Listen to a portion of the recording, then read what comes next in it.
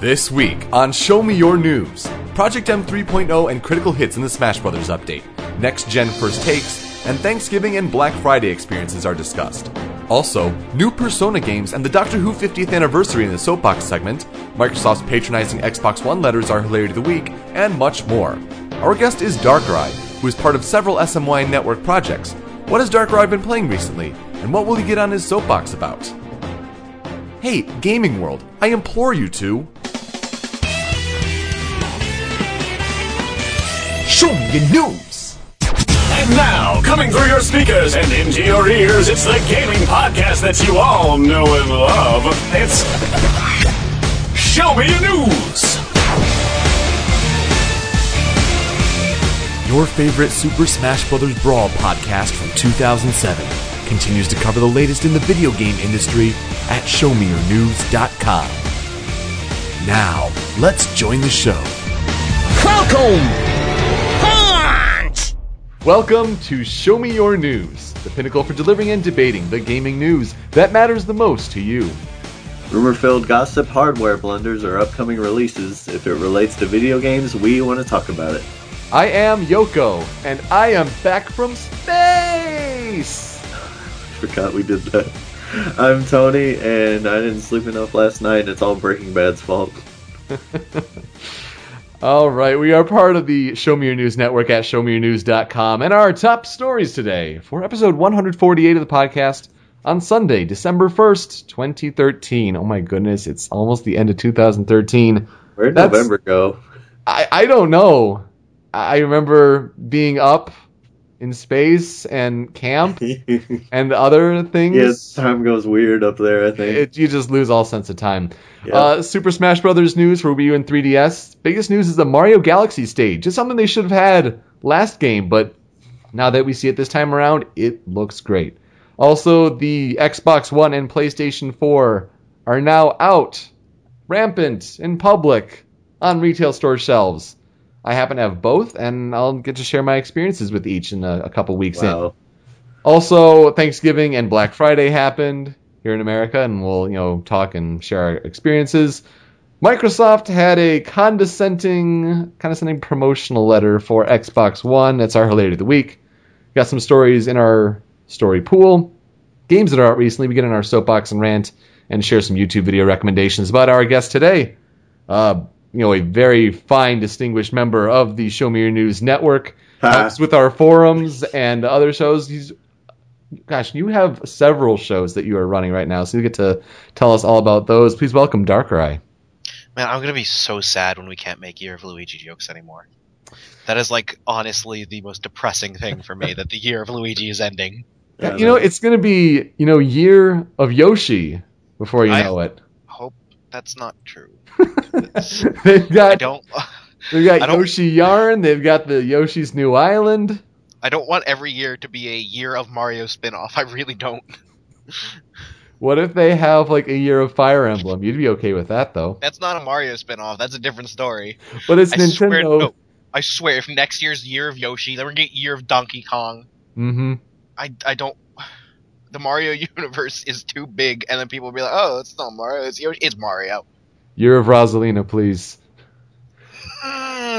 This might be one of the first episodes you've been on without Pio.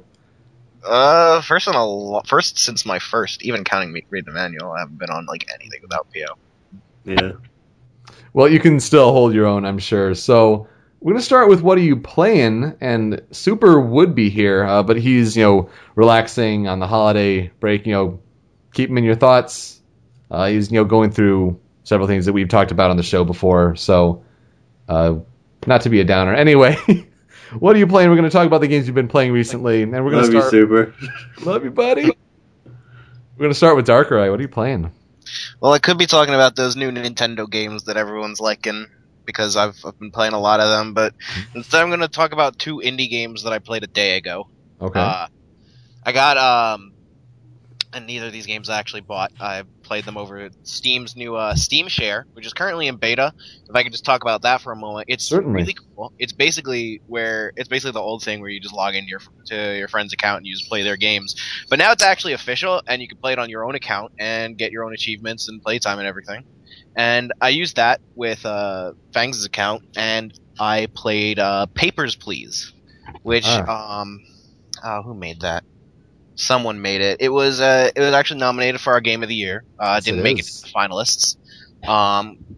And we have a review of it from DQP, who technically is properly a Northern Lights writer, but we asked him on before he officially signed on with them, so he still links to his reviews on our site.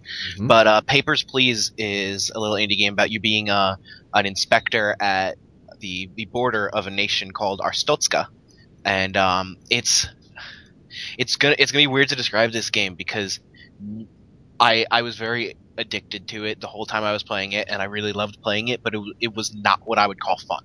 Mm-hmm. And what you do in this game is you work at the border station, and people give you their papers, their passport, their entry permit, and everything, and you have to look over them, make sure that they're all legit, make sure there's no inconsistencies, and then you're like, okay, you're either you're accepted or you're denied.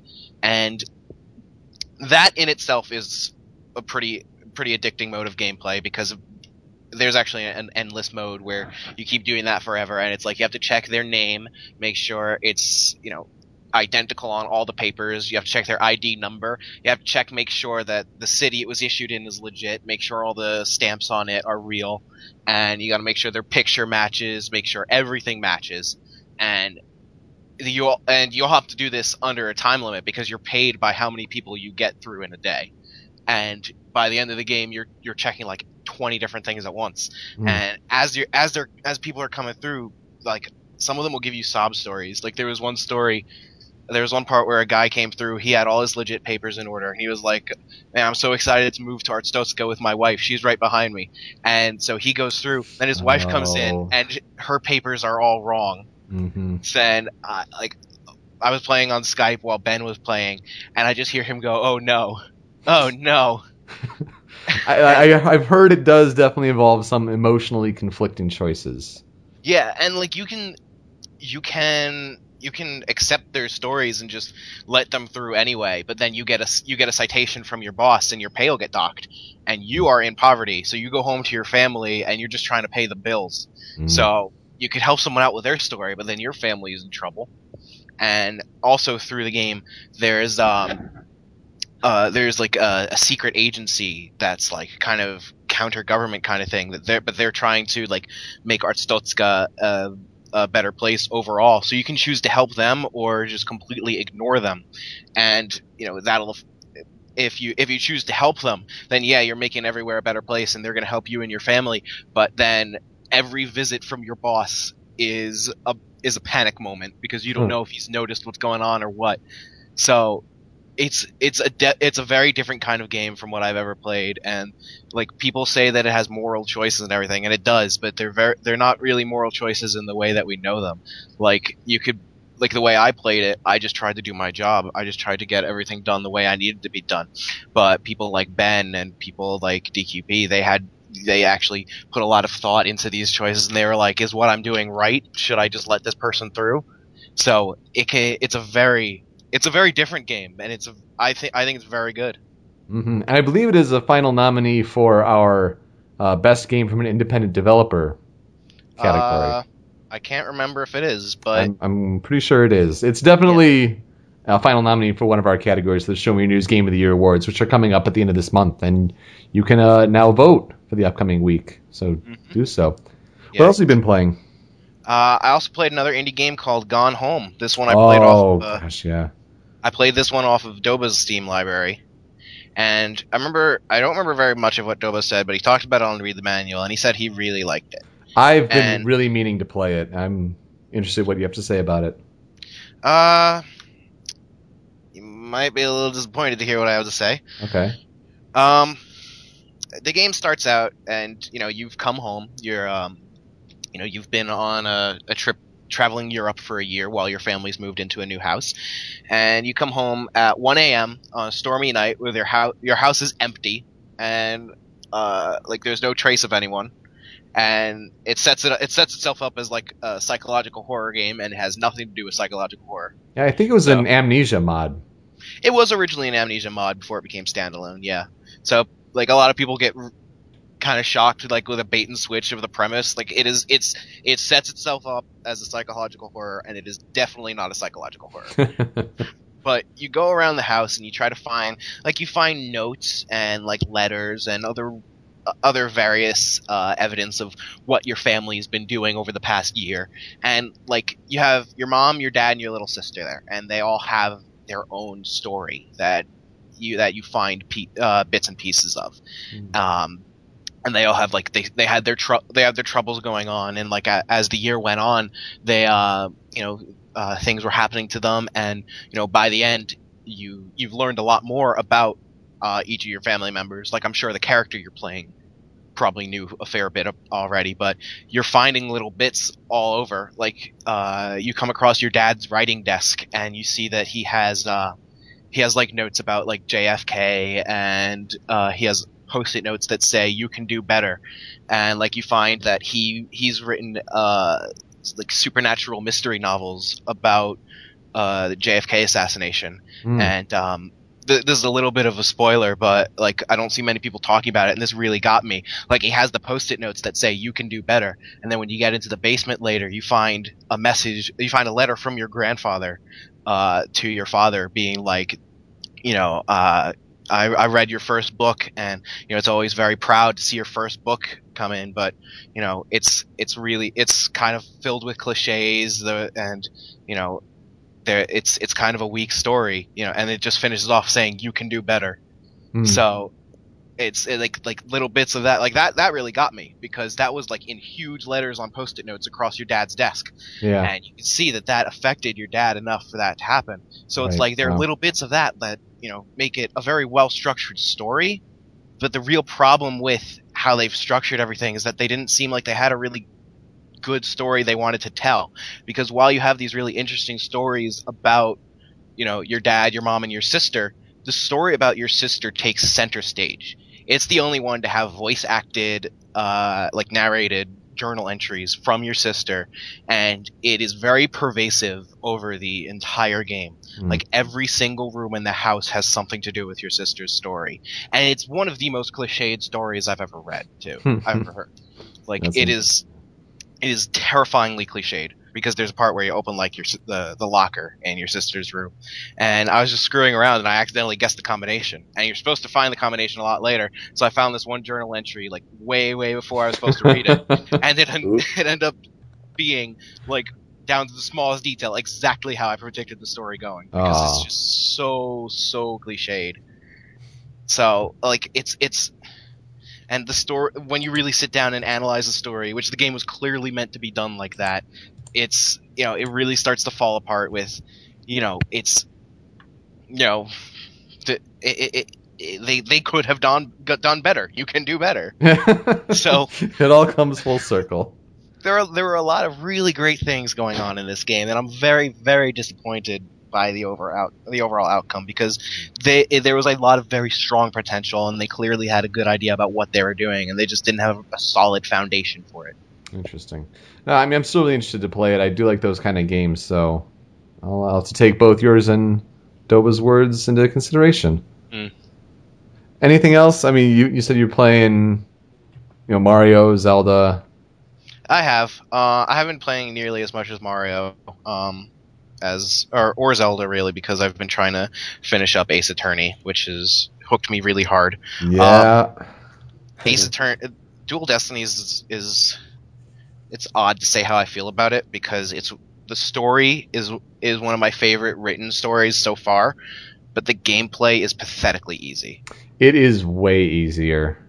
Like, there's a part in Case 4, and this is just the one that comes to mind, but there's a part where he's like, you know, what are the inconsistencies between this room and the picture of this room? And, like, you kind of have to look behind something to see the inconsistency, and then, like, Phoenix's dialogue says, wait, the number on the floor. And so then the judge asks, you know, what's the inconsistency? And I'm like, gee, I wonder if it's the number on the floor. There is a lot of leading in this game, for sure. And one thing I noticed, because I've been playing the game as well, so I can speak a little bit about it as well. The the investigation is way streamlined. And I guess that's an improvement that they did, because you get to a point in some Ace Attorney games where you get to a point of like, do I have to show evidence to someone? Do I have to, pixel hunt for this little bit? And, not only is, investigating the crime scene easier, it's also better because you can change angles and makes it feel like a more three-dimensional space. But you're going to hover your, pointer finger over it. You've already read it. There's a check mark. If you can investigate it, this little red circle. And then, they'll say like, oh, well, we should go to this room next. Or sometimes they'll just take you right there. They've streamlined a lot of it. And there's also no health bar in the investigation. So, if you do any perceptions for Apollo or the Magatamas for Phoenix, like if you guess incorrectly, there's no penalty. So they made that a lot easier. But yeah, if you pay attention to what's being said instead of just skip, it is easier. Yeah, I've never liked the investigation phase as much as the courtroom phase, but in this game, I really wish the investigation phase wasn't there, because I don't like it nearly as much as the courtroom phase. And then, like, overall, the writing of the story is probably number 2 for me in the series overall. But gameplay wise, it's left me really disappointed. First, what do you think is first for you? Trials and Tribulations. I agree. I think that's where it's placed right now for me as well. And as someone who's finished the game, and I did the DLC as well, I still think Trials and Tribulations is first because it's a little more coherent, start to finish as an experience with a really good twist at the end. But yeah, this is right up there. I say number 2 is accurate as far as writing goes. Yeah, I'm gonna say something weird, but did I hear Words with Friends or something? Or did I just hear those bubbles just go off in my head? I guess my computer audio is going through way louder than it should be. Did I hear it though? No, Varshal was messaging me on Facebook. He's asking me when I'm going to get back to school. I just want to know if I was crazy or not.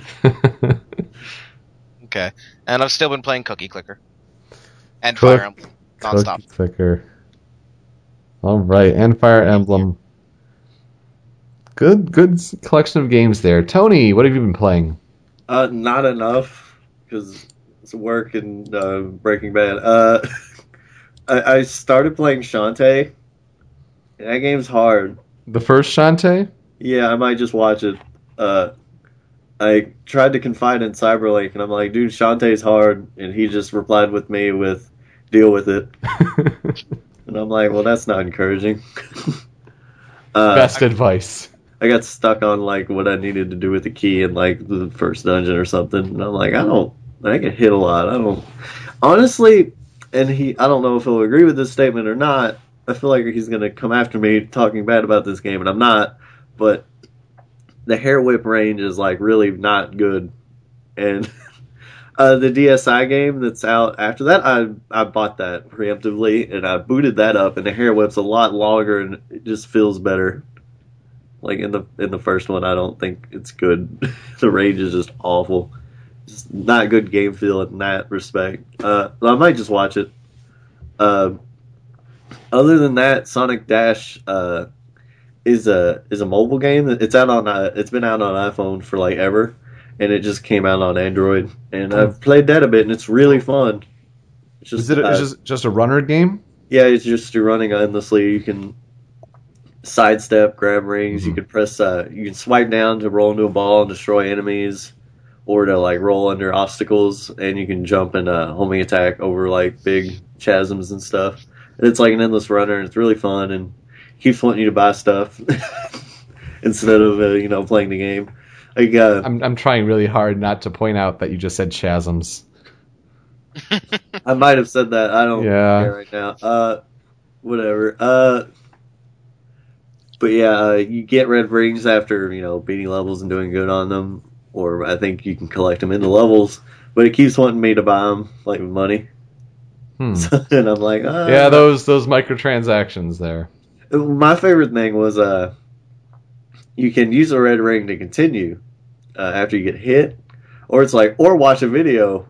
So you just like watch an ad and then you keep running. And I'm like, well, that's not terrible, really. You guys are probably making a buttload of money from this. Because it sounds true. like a really good way to do that. Also, there was I guess it's like a this month or this week thing. A Sonic Lost World boss showed up randomly. Huh. Because I guess they're trying to some integration. Push sales for that. Yeah, I don't know how that's doing. If I can touch on that real quick, I played the demo of both the Wii U version and the 3DS version. Yeah. They are functionally identical, but the 3DS demo had way better level design. That's what I've heard. It's real weird what I've heard with that. Funny enough, the Wii U bundle with Mario is like in my mom's closet for Christmas. And I have Super Mario 3D World and Sonic Lost World on my shelf behind me. But I can't play them. Oh. Not till Christmas, which is fine. I would say 3D World is the more tempting of the two. Yeah, but I want to play I don't even... God, all the Mario games like have the same title now. I want to play the new Super Mario Brothers U first, just because that'll be quick. And Sonic, because it's Sonic. But we played Mario Brothers U. We did, but we skipped half of it, I think. That's true.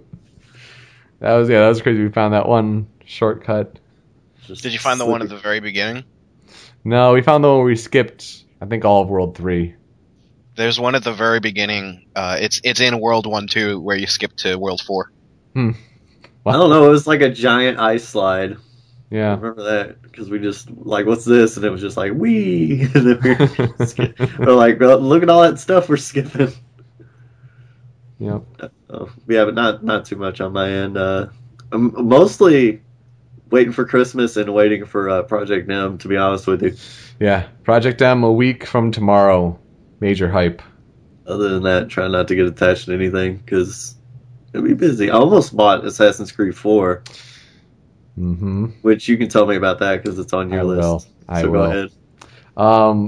Well, first of all, since I was at Space Camp a couple weeks ago, listed off several games that I had played. I won't go too much detail, and I don't even have them with me in front, but I think it was Beyond Two Souls was one of them. Yeah. And I like David Cage games. I know a lot of people don't. It's just a very divisive game creator with the quick time events and the storytelling and all. But I really enjoyed that game. I'm a little bummed that it was snubbed entirely from the Game of the Year awards. Because if you talk about lifelike graphics, if that's your credential for voting for best graphics, which it's not, some people do enjoy some more of the art style of the game. I think Luigi's Mansion got snubbed for graphics. Yeah, that too. But there's no game that looks as lifelike as Beyond Two Souls, as far as before next gen. While you're still talking about PS3 and Xbox 360. I thought, and I know I've hated on this game a lot, but I thought Last of Us had pretty damn good. Like, I thought it looked really good. At least the human capture, the motion recognition and whatnot. I thought that looked really real. Yeah, it was quite impressive. Rain was a short little game on PSN, and it has really nice atmosphere. Storytelling with, kind of like a storybook storytelling, no dialogue, just words that appear on the screen as your character's moving by. Basically, the idea, it's kind of a stealth game where you're a boy who's ventured in another dimension, and you are invisible if you are covered by something like a roof, but once you step out in the rain, that's when you're visible. And so there are stealth mechanics, rather basic ones, admittedly, that go around that. Gosh, what else did I play around that time? Anyway, I've also finished Phoenix Wright, Ace Attorney, Dual Destinies. Played that up in space, and not while I was traveling out to Los Angeles or anything of that sort. Did you beat it? Yeah, I did. I did beat the game, and also got the DLC, which is the Turnabout Reclaimed, which is Phoenix Wright's first case after he got his badge back, and he defends an orca. John won't stop singing the song. It's quite the song. It's Lazy Town-esque when you're talking about singing pirates and things. But no, very, very good game. Really happy that it's gotten so many nominations for our Game of the Year awards. The game I've been singing the most time into is Assassin's Creed 4 Black Flag. And Tony, a year ago, a lot of us in our community we were not happy with Assassin's Creed 3. Here's what happened, by the way. I saw Assassin's Creed 4 for $35 on Amazon when they were doing Black Friday stuff. And I bought it just because I'm like, oh, it's a good deal, and I kind of want to play it. And then I put it in my cart, and it was like ready and everything. And then I went back and canceled it because I'm like, I really don't want to play that. Yeah. But this is the part where you tell me otherwise. So, with Assassin's Creed 3, it started so slowly, and the protagonist was not that likable to start, so it really didn't draw you immediately in. Nope. Speak for yourself. Haytham was the only good protagonist. Was the only good character in the whole game. That's true. I was thinking more for Connor, but yeah, Haytham was. Connor was terrible. Connor was terrible, and I was thinking more of him. But yes, Haytham was great for sure. And then they were trying a lot of new things with the new engine, with the Anvil Next engine, so there were issues there. This game, you get thrown right into the action. A much more likable protagonist in Edward Kenway, Haytham's father. And you are in the real world, because things happened at the end of Assassin's Creed 3. In the real world, you are an Abstergo Entertainment employee, which is Ubisoft's kind of pun on themselves, in a way. Oh god, I hate that so much. It is kind of weird and reciprocal, but it is also worth going and investigating as an Abstergo employee because it is pretty rewarding for fans of the series so far. I'm only starting sequence 5 out of, I think there's 13. So there's still a lot to be uncovered. That's about where I am. I'm a little further than that. Mm-hmm. There is... Like right in the beginning, you enter this main city, and I believe it is Havana. Havana is the first big city you get to, and it's pretty quick after the beginning. And it's a city that's open to you, which was something that did not happen in the last Assassin's Creed game because it went so long with the tutorial. And granted, they're still going through some tutorial things even this far in the game. But right from the get-go, you see, there's collectibles, there are things to do. There's shanties? There's shanties, collecting shanties is terrible because it's the whole flying item that you have to chase after, but it is so worth it when you are sailing on the high seas and you have your crewmen singing different sea songs. The official soundtrack doesn't have all the shanties. I'm so upset. I know. But there are lots of them. Here's a big question for me. Is there like a base of operations that you can upgrade that like constantly brings you money or upgrades or anything like that? Because I feel like 3 didn't do that like at all. I'd say your ship is kind of that. Your ship is the big thing, and then you can also send out ships from your fleet, which are kind of like the Brotherhood missions. Send them out on different missions than they... Only like that connected stuff. to the internet, though. You can only do the fleet connected to the internet. Well, that's dumb. But you do have a home base, but it's mostly superficial. Like, you need to put more money into your ship. And I'd say that, like, all the shipboarding and boarding other ships and fighting them and everything, that's a lot more engaging and way more fun than having just like a home base that just gives you money over the course of 20 minutes. That's great. I just remember 2 just had such a great system with all that, and like all the weapons you bought did things, and it's different. I felt like 3 didn't. I felt like 3 really. I don't need to buy any of these weapons. I don't need to do this. I don't need this. It's like it was all useless, and I don't know how 4 did that. Yeah, I mean, the big thing for me is it gets, the being an assassin and, the open world and the collecting everything, it gets that right. That's good. And I love, I completed, the first city before even doing any of the missions there, and I'm like, oh, I have enough money to buy one of the best swords available to me right now. I spend so little time actually in the cities on foot and everything. I actually get really resentful when I have to hang around a city for a while because I have so much fun on the boat. I've never fast traveled once over the ocean because I have so much fun sailing and boarding ships. Sailing is fun, but I'm right now at the part where I didn't do the ship battles as much, and right now I put money into the Jackdaw, the ship, but I still have to level up more before I start Sequence 5 with the first fort. Like, I actually sailed into it, and they're like, you probably should upgrade the Jackdaw before starting this mission. I'm like, okay. They told me that. I went in anyway. Oh, okay. Took like 8 tries, but I did it. Does the combat and interface feel wonky still? Is that a little better? Really good to me. I really like the combat. Combat is really fun, but it's also difficult in the sense that you take less hits. Like, my health is pretty, Did you think 3's combat felt wonky? A little bit. Does this one feel better? It feels better. It feels better, good. Especially when you're doing chain combo kills, yeah. Like, they overhauled the combat in 3 totally, and it's the same system, but it works way better than it did in 3. Okay. Well, yeah, it wasn't, like, I felt like 3 just wasn't done, like, in a lot of ways. I just felt like if it had a few more months, it probably would have been fine. I think I've put over a dozen hours into it already, and I'm only on Sequence 5. I'm putting a lot of time into it. I'm really enjoying it, and it's definitely better than 3. I'm sure I'll like it, but 3 broke my damn heart, and not even in gameplay sense. I got into that whole series, and I thought the story was great. I thought Desmond's stuff was really cool, and it was building up this 2012 storyline that just ultimately just did nothing. And it's like, here's 4, and I'm like, why?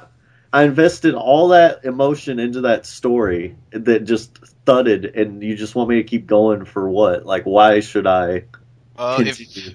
If you like the 2012 story, I've got some news for you. What? I was just trying to be sarcastic. It sucks. I cannot express how angry I am that Assassin's Creed 3 as a video game canonically exists in the Assassin's Creed universe. Really? Yeah. I cannot tell you how angry that makes me. Did you feel like, I haven't talked to a lot of people about it, did you feel like that story was building and it was just 3 was going to be the apex of amazing like storytelling, and it just was nothing? Oh yeah. It kind of ended up with a fart. Like the 2012, to me, the 2012 story is unsalvageable. I really just think that they should scrap the whole canon. I really do. Yeah, I can't. And in one game they ruined it. I can't believe it. I can't believe how bad that story was in 3. So what the hell's going on in 5 or 4? Because didn't 3 kind of... Well, that's the thing. So it's tough to say without really expressing, for those who haven't played it. But basically, you're going through, as an employee at Abstergo, you're going through the records that Abstergo has on all of that stuff, on Subject 17. I'm sorry. John is correcting us in the chat. It's not 2012. It's 2013.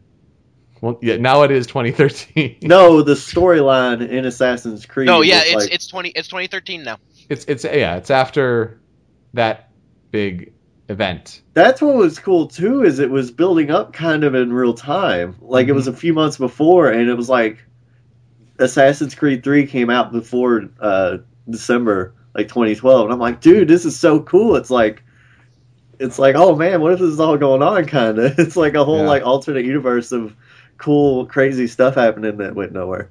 Yeah, I'm so sad. Anyway, I'm sure I'll be talking about it more as I play more, but I am really enjoying it so far, and it's a fun game to play on PS4. I need to just talk to you about story sometime, like unrelated from this, because I could go a long time. The Legend of Zelda: A Link Between Worlds rules. It's great, and this is taking it from someone who does not play many top-down Zeldas. I don't play, yeah. Definitely need to play this game. I know if you've played Link to the Past, you're going to get more out of it. I only got so far in Link to the Past, like only a couple dungeons in, but I breezed through this game in a few days, and it was just a lot of fun. Honestly, the only gripe I've heard people talk about is, the bosses are easy, which is understandable in how they designed the game. They do the whole, actually get the first magical jewel, whatever. Then you have 2 dungeons that you can do in whatever order. You have the 3 jewels, Master Sword break, that's understandable. Then it's the whole rescue the 7 sages. So you have 7 dungeons that they just throw across the rest of the world, and you can tackle them in any order. So naturally, you're not going to go to one that happens to be, a really hard one or a really hard boss, and you're just going to be stuck and say, oh, well, forget that, I'm going to go try another one. They're going to want you to try to tackle them in any order, so they're kind of going to be all around the same difficulty, which is not that much. And then if you want a harder difficulty, you can play hero mode after the fact. But they also have the item renting system, which is, you need to get a lot of rupees to basically buy all of them, which you can do because they have the energy bar system.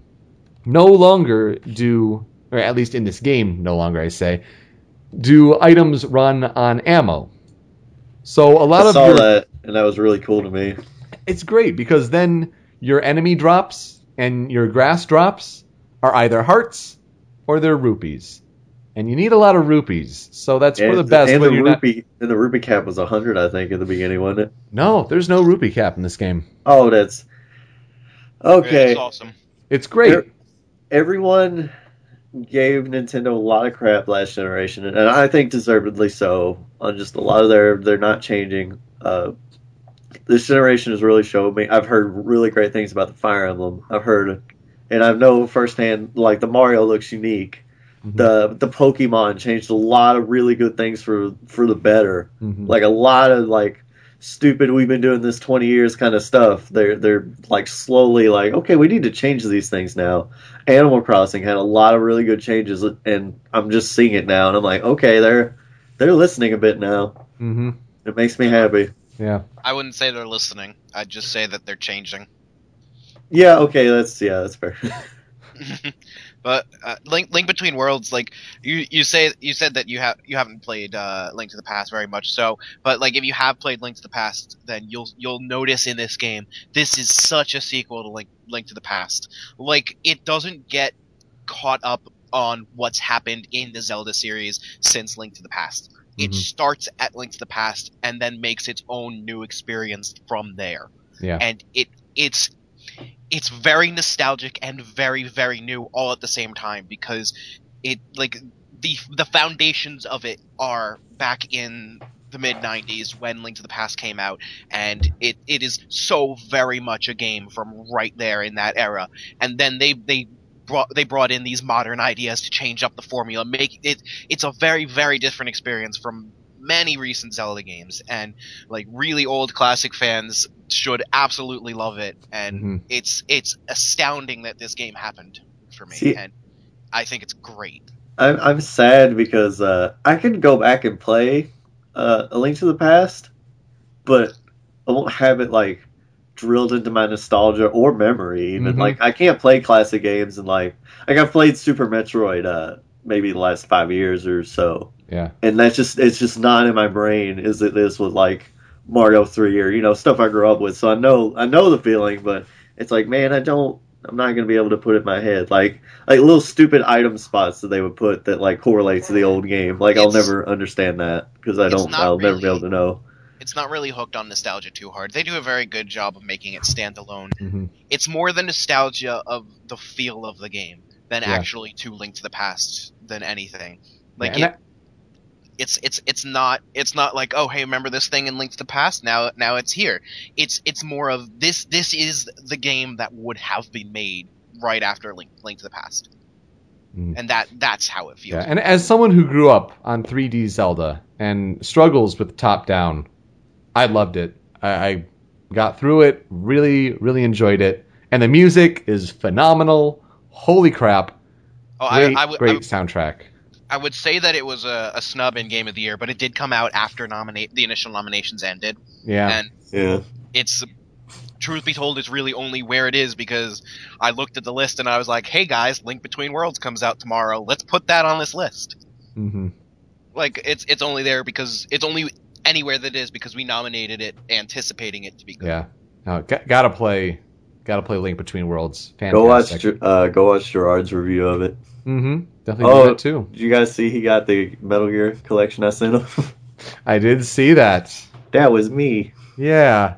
And he was on a podcast with some really cool dudes. And I'm like, yeah, that's us. That was neat. Yeah. Super Mario 3D World, I'm on World 5. And that's where I am, I think. Nice. Which world is that? Is that Ice or Cloud? Cloud. That's where I am. I love how the overworld for Cloud sounds very Mario Galaxy. Mm-hmm. And I'm playing it like Mario Galaxy. I never grew up on playing Mario with just like a normal game controller. I've been used to playing Mario Galaxy and Galaxy 2 with the Wii Remote Nunchuck, and that's how I'm playing this game, and I'm able to play it. Though I did have to do the infinite lives, boink, boink, boink, boink, boink, because otherwise I would run out of lives and I'd be frustrated and I'd put the game down. But there's absolutely no consequence to running out of lives. Like Tony, you were just talking about how Nintendo's moving on from stuck in their old ways. They're stuck in their old ways by having lives at all, because there is no reason to have lives in this game. You want to talk about a platformer that there's no live system, really no penalty, and it's great? Rayman Legends. Rayman. I also played some Knack with Solid Snake 120. We're doing some co-op. That was really quite enjoyable. A lot of people and reviewers were trashing Knack, and granted, some of the gameplay is a little more fundamental, kind of PS2 platformer era, but that doesn't make it a bad game. I think the story is maybe just a little iffy, not entirely clear. I didn't know that Knack talks. That's the weirdest thing. Knack talks, and it's a black dude doing the voice, and it's just like, this is not what I expected. So I heard it was a cute little game. I think people just expected more out of it. Mm-hmm. I think it was kind of their showcase game for the PS4 launch. Yeah, I mean, as far as the particle effects, it is impressive. As much as I feel the PS4 and Xbox One, PS4 especially, in my opinion, as much as I feel like they are very good consoles in their own right, they're having a lot of the same launch problems that the Wii U did, in that the launch lineup just isn't interesting because it's all ports and stuff that's just kind of meh. Yeah. That's what I said. Remember when I said that? But they got those sales, and that's something that Wii U did not get. Yeah, that's true. But is it just the initial boom? Like, we'll have to wait and see. Well, Wii U's initial boom was, in the first day, I think 600,000. Yeah. And then nothing else for the rest of its life. Yeah. I mean, it's been getting some booms from individual games, but none of it's really lasted. And I think that it really needs a really heavy hitter really soon. Like, people are saying Smash Brothers is supposed to be it, but it needs Mario Kart so soon. Pikmin didn't. Well, even Mario Kart, a lot of people. I mean, I love Mario Kart, and I will love that game to death. But a lot of people are saying that it looks just too much like Mario Kart Wii. That it's just like, why bother? Mm. And Mario Kart Wii is my favorite Mario Kart, so I'm not complaining. But like, I can really see where people are, like, what is the point in this game, because it's so much like this game we already have. So I think it really it needs a game to really be like, this is a game you have to have that you have to play, and I really couldn't tell you what that's going to be. I really agree with Gerard's review of Mario 3D World when he said that was the game they needed at launch. Yeah. Yeah. Not absolutely. A year in.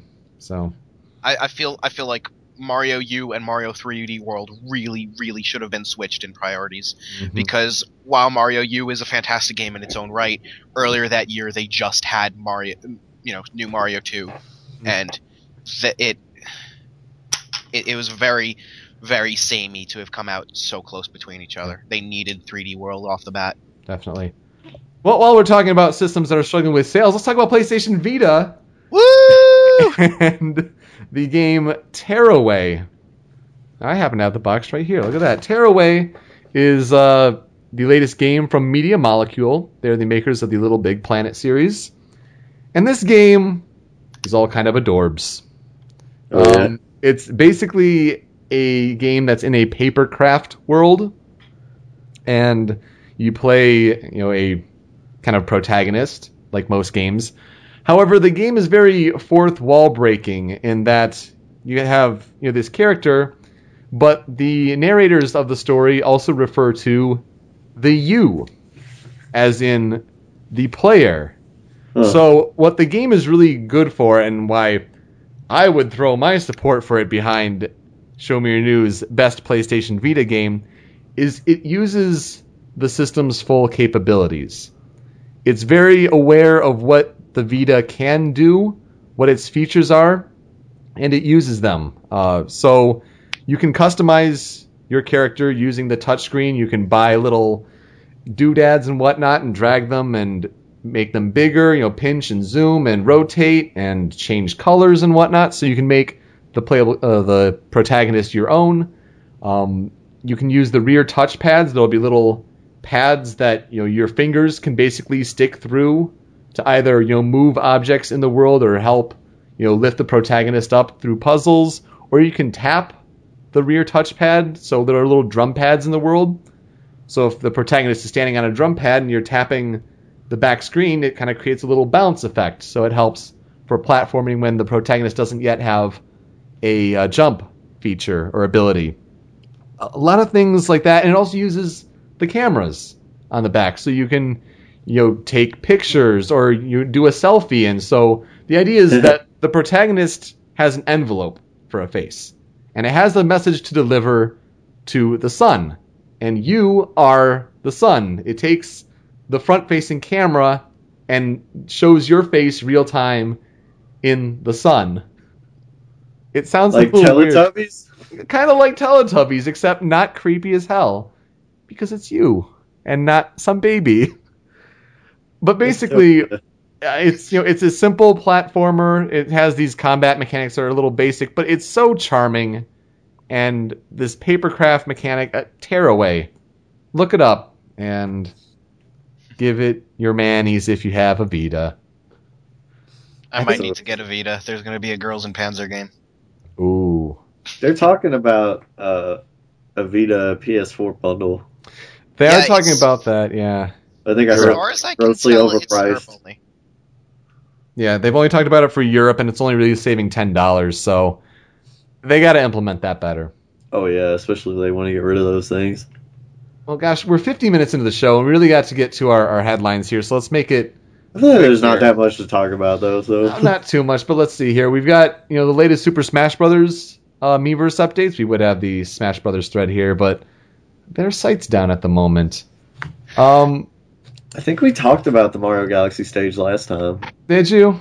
Yeah, we did. I don't think there was any big pictures to discuss this time.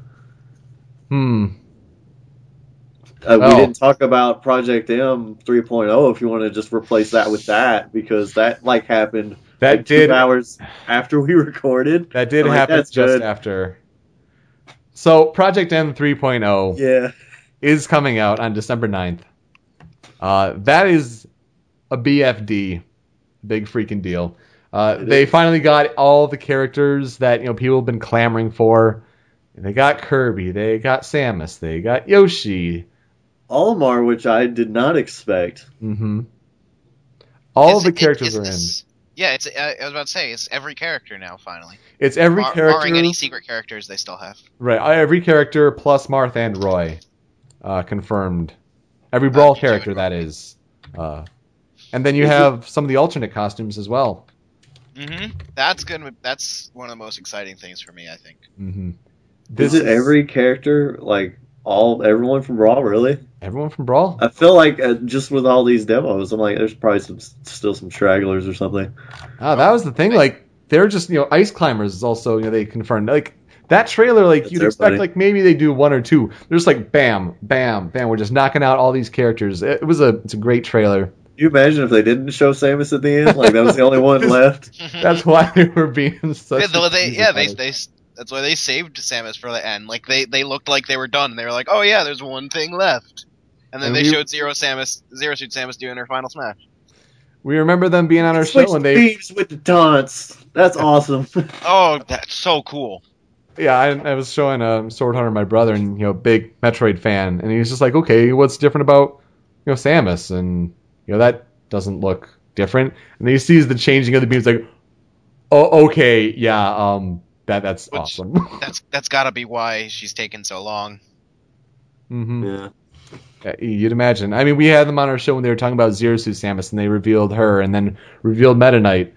Just to see all those character revelations back to back. And this is Turbo Mode, where that kicks into play. I mean, they've They have some great videos and great combos for that. It's going to be really exciting to have that stages. New stages, yeah. I think stage and like costume stuff. Like I think people can do that. Mm-hmm. Not needing to do Project Down, but it's like, dude, just pack it in there anyway. I just want to be those characters, and you know it. Did either of you guys read the AMA from one of the developers on the Smash Brothers subreddit? No. I did not, but that was happening right when they released the trailer. Yeah, it was day of, so I don't really remember too much of it. But they have expressed interest in well, they haven't said that this is going to happen, but they said that there's nothing stopping them from making like 2 or 3 more characters. Mm-hmm. Oh, dude. And like they haven't given even the slightest idea as to who those characters would be. Pichu confirmed. La la la la la. Yeah. Besides saying that for legal reasons they have to already be in Brawl in some form, like as a sticker or a trophy or something. Yeah, they can't be doing Mega Man. They can't be doing Wii Fit Trainer. None of that. Yeah, like, I have to. Go ahead. Like, there's no physical reason they couldn't have, but like once you start having things that weren't originally licensed to be put in Brawl, modded into Brawl, you start to get really nervous about cease and desists. Mm-hmm. No, absolutely, and they do not want that. They've been spending years and years on the project, and you don't want to. It's astonishing that Nintendo hasn't shut it down, because this is exactly the kind of thing that Nintendo would shut down. Yeah, no, that's very true. They've done same I think thing. They know how bad the backlash would be, and I feel like people wouldn't care. They'd still That's never stopped them before. That has never stopped Nintendo from doing anything. It did stop them because they tried to shut down the streams at EVO, and they're like, "Oh, we're getting heat real bad because they raised money for cancer." That didn't stop them until after it had already happened, and it astonishes me that in like 2-3 years they haven't touched Project M. Yeah.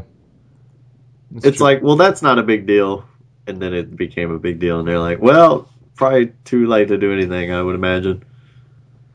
If I may talk about one of these Smash 4 screenshots here, I think the most recent one. I'm sorry. Taking the show now. Not allowed. I think one of the more interesting ones is this. They show a red-black effect now appears when you're hit by a strong blow. It'll only appear when you have high damage. So when you see this, you're in trouble, and you're probably about to get KO'd.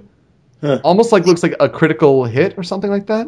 These little things tend to excite me more than the big things. Mm-hmm. I agree. Because it's like just these the little details are the things that really, really get me, and it's so cool to know that that'll just make a killing blow that much more satisfying. Mm-hmm. Because once you're actually playing, that's the stuff that you get really excited for. I mean, not only that, but then you've seen that the actual attacks are more visual in nature, especially for sword wielders. You see almost like the hitboxes, the arches of the sword swings. It's got more. It looks like it has more of a weight to it. Now, granted, we still have to see more video footage. We have to, get playtime ourselves. But liking the looks of how these attacks are going. Here's the thing, and I don't want to detriment Nintendo at all because it's not their fault, but Project M has made me a lot less excited for Smash 4. It's made me really nervous because... Really nervous too, yes.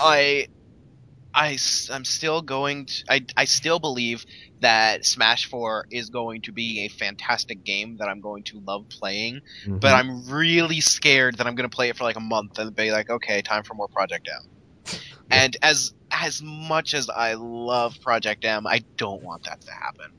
Right. No, and it shouldn't.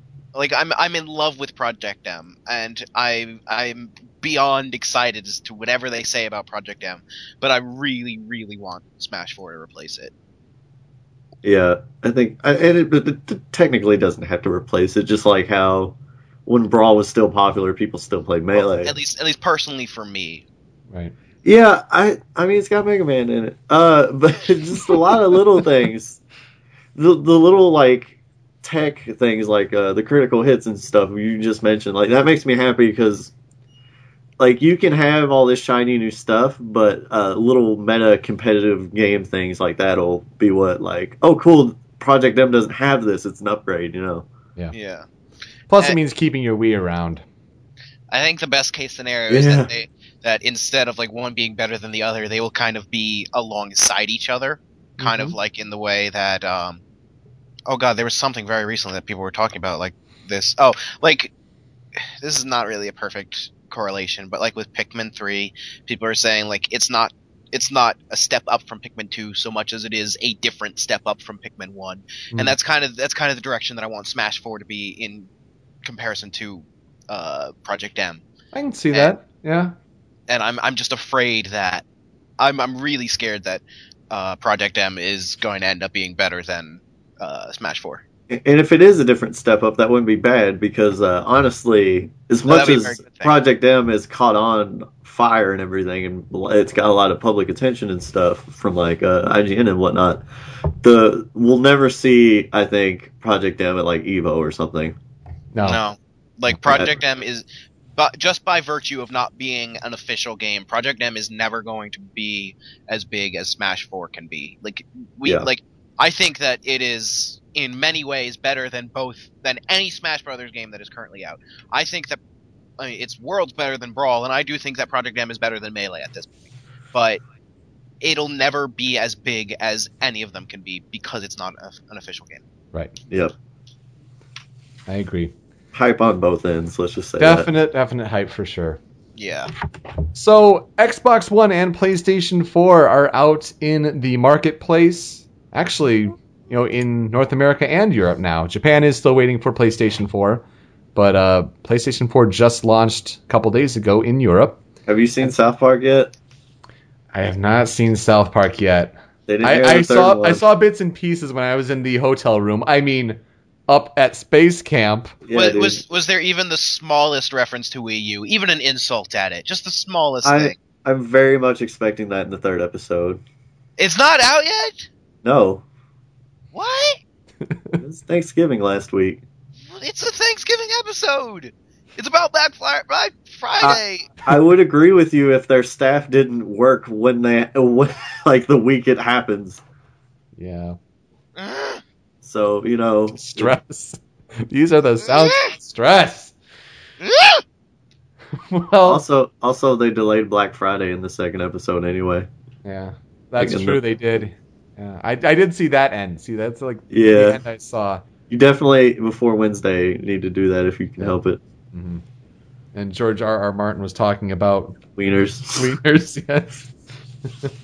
Someone told me there were spoilers to the books in there, and I'm like, what? That was all wiener talk, you idiot. And he's convinced. But that's the spoiler. Maybe the third book has an extensive side story about wieners. Possibly. Maybe. I mean, it's Game of Thrones, so. So I thought I would share some of my experiences with both systems. I'm doing my documentary on the build up to this console war and all that, and the decisions that were made along the way, and how the audience, kind of as consumers, impacted the decisions that were made. So I've been playing more PS4. To be honest, I think, like you said earlier, the launch lineups could have been better. They're not terrible by any means, but they do need more games, and there is the next few months they're going to be waiting, and some of the big games are coming in March. I feel like when 3DS came out, there was like nothing to play on it. Yeah, like nothing. That was one of the worst in recent memory.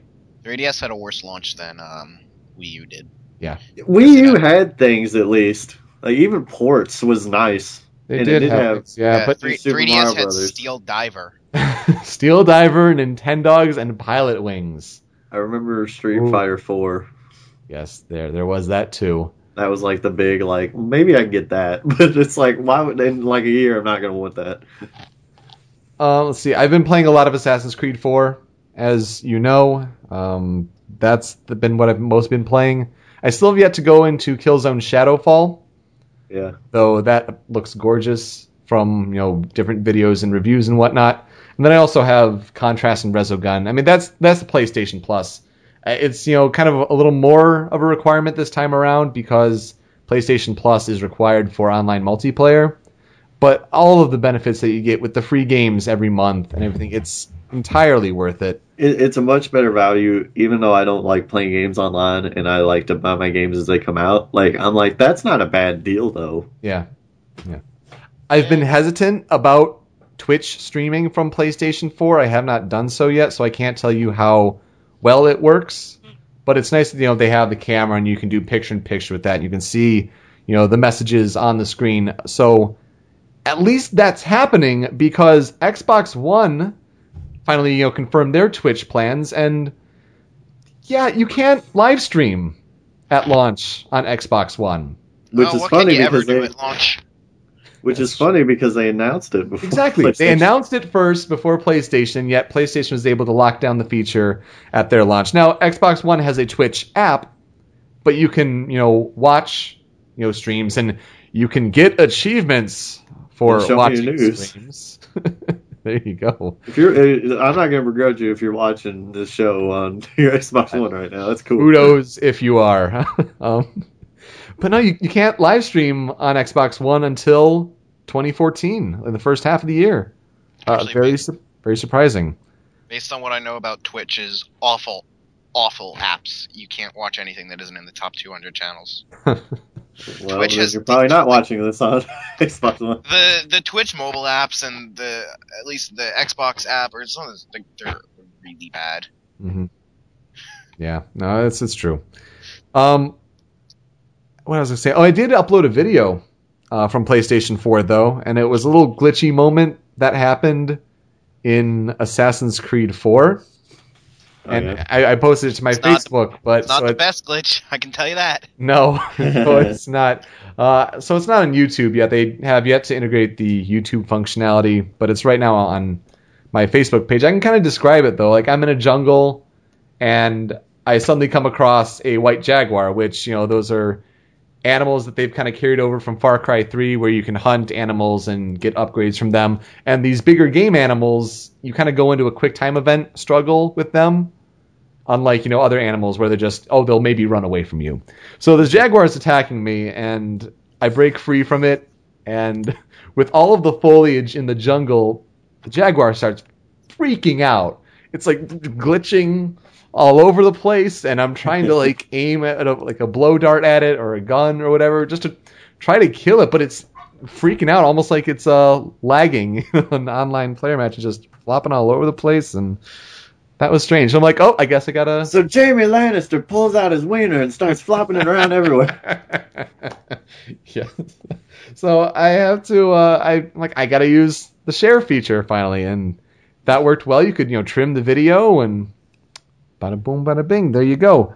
That's cool. Have not gotten to Xbox One as much yet, though. I have NBA 2K14. I have COD Ghosts. I'm mostly excited for Peggle 2. I know that's really strange to say, but Peggle 2. Peggle 2. But the interface on Xbox One is more visually appealing. It isn't overrun with ads like 360 was. They have, your pins. God. It got so bad on 360. Oh god, no, 360 is actually just broken right now because it keeps asking me. It's doing this thing now where it's like whenever I try to log in, it's like, oh hey, we need another form of your personal data so that we can contact you. So I'm like, fine, here's my email address. Next time I logged in, hey, we did another thing from you. Yeah. I'm like, I already gave you my email address. So it's like, I'm like, just use my email address. It's like, we don't have an email address for you. How about you just give us another one? Oh wow. Yeah, that's messed up. I mean, I do like PlayStation 4's interface because it's kind of just an evolved form of the cross-media bar. Right. So it works and it's functional, but as far as just looking at it, Xbox One's is more visually appealing. The voice recognition does work quite well with Kinect, though as far as Kinect recognizing faces and signing you in, I was tweeting about this, that it can see who's entered the room and sign them in, and you can have more than one player logged in at the same time, and you can say, Xbox, show my stuff, and then it logs in and shows your dashboard as opposed to the other person that's there. Well, if I'm sitting there and I'm logged in on Xbox One, it was going to be the point, my brother and I had accounts on the system. It scanned our faces, whatever. I leave the room. I come back in. Xbox Connect recognizes my face, but thinks it's my brother's face. I feel like that's not fair to your Xbox. It took me months to figure you guys apart. By the way, Tony, you mentioned someone might be actually watching us on their Xbox. Xbox off. Don't do it. Yeah, so I turned off some of those functionalities, but as far as going, switching between apps, not gonna be that far yet. Yeah, that stuff works. It is a good system to start with. It's going to get better, of course, with updates and of course games. But because they made it so similar to PlayStation 4, and now the two boxes are really so similar, they're at a reasonable point now. And yeah. I bought it mostly because of the experiences I know are coming, and to put the good faith into the system. I know there's like Brental Floss does a song like "Don't you ever buy a console at launch," and there's people who believe that, but then you get into the whole catch-22, which is exactly what you're seeing with Wii U. If no one buys the system, games won't be made for it. Games won't be made for it because no one's bought the system. I think Cartman goes on a rant. Yeah, Cartman goes on a rant about that too. So PlayStation 4 sold. Are you serious? Jesus Christ. PlayStation 4 sold 1 million units in the United States at its launch, and then Xbox One, with its worldwide launch, sold 1 million worldwide. It's going to be interesting to see European release information start to trickle in and see how. Still hasn't hit 1 million.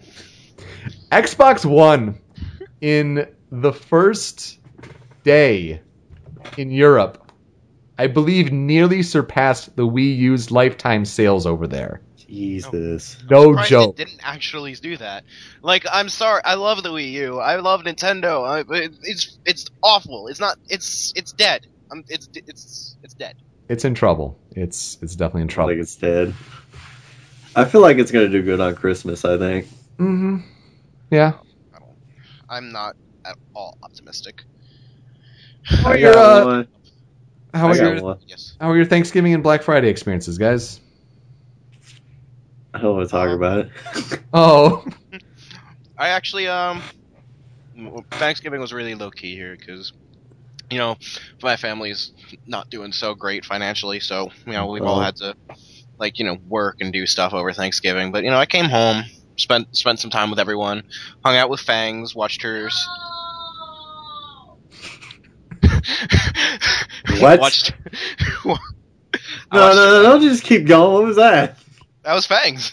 I know, but what was going on there?